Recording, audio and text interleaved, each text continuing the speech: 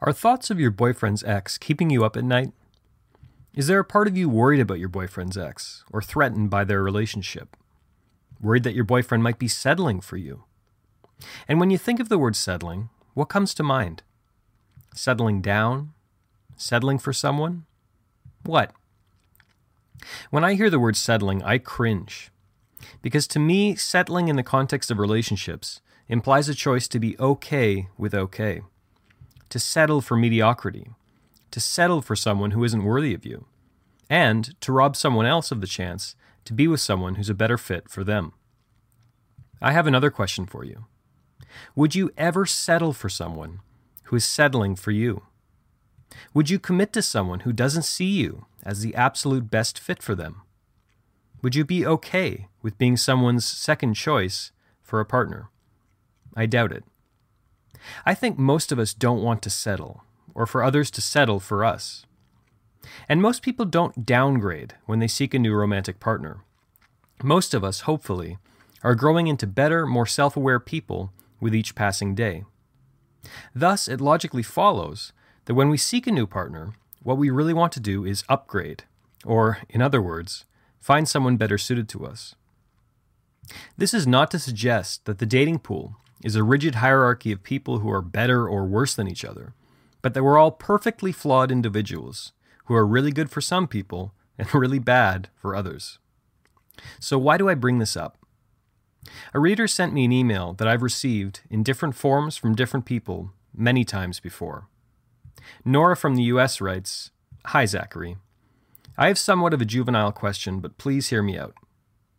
What do you do if your boyfriend's ex is actually better than you? Better looking, more successful, highly intelligent, wealthier, etc.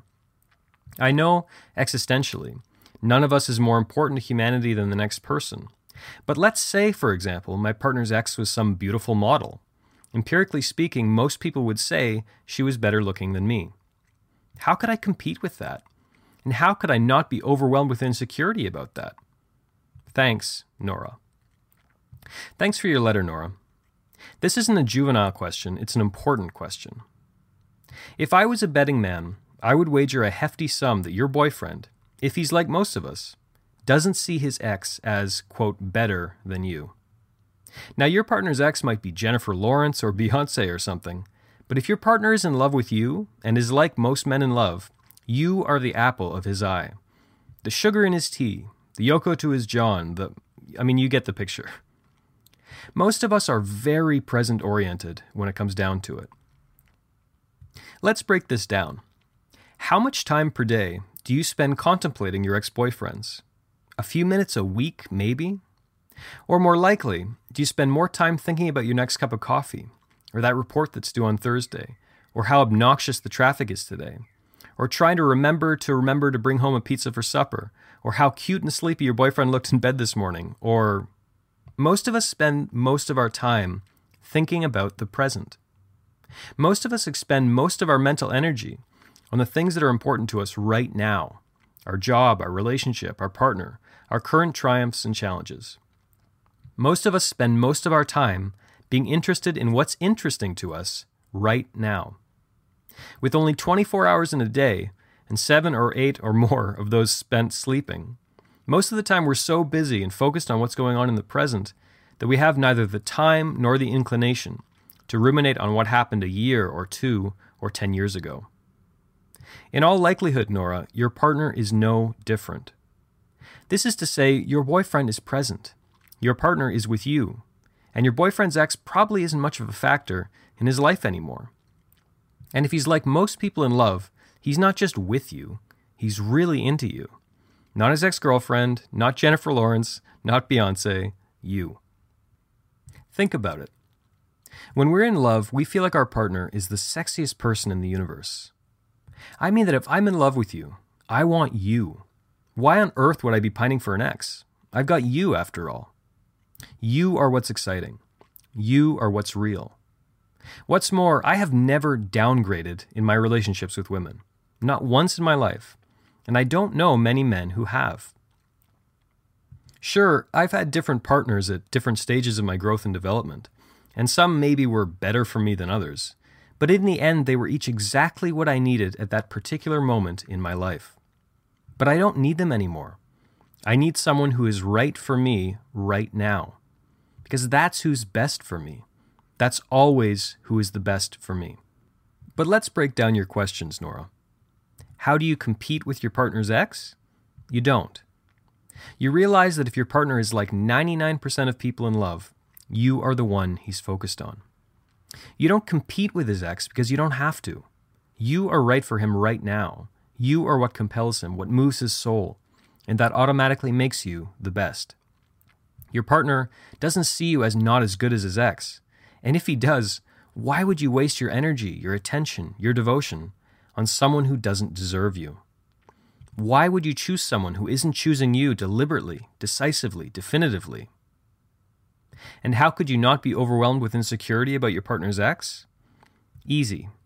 You focus on competing with yourself, not your partner's ex. If there was a class called Overcoming Insecurity 101, the main lesson would be this: always be striving to be slightly better than your previous self. That's personal development in a nutshell, and also one of the main themes in my online course.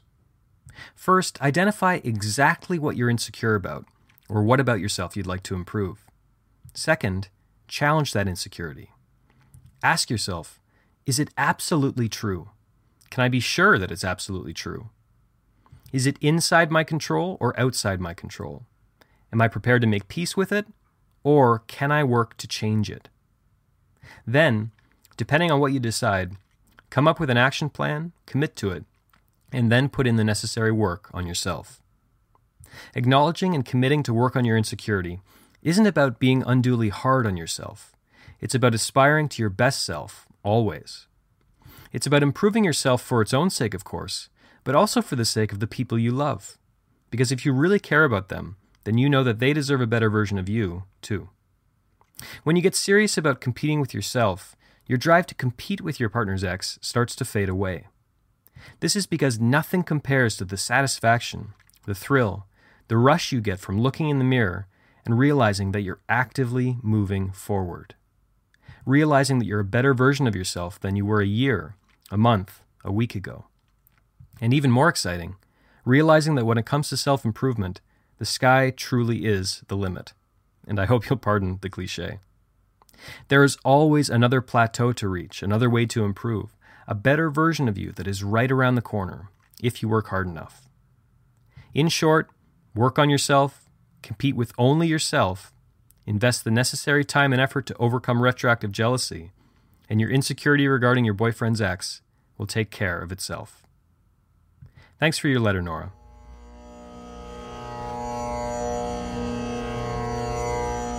Thanks for listening to the Zachary Stockhill podcast. If you enjoyed this podcast, please be sure to subscribe and leave a rating and review on Apple Podcasts or your podcast app of choice. To learn more about my work on jealousy, relationships, and more, please check out my YouTube channel at Zachary Stockhill. For information about my online courses, books, and coaching service, please visit my website at retroactivejealousy.com.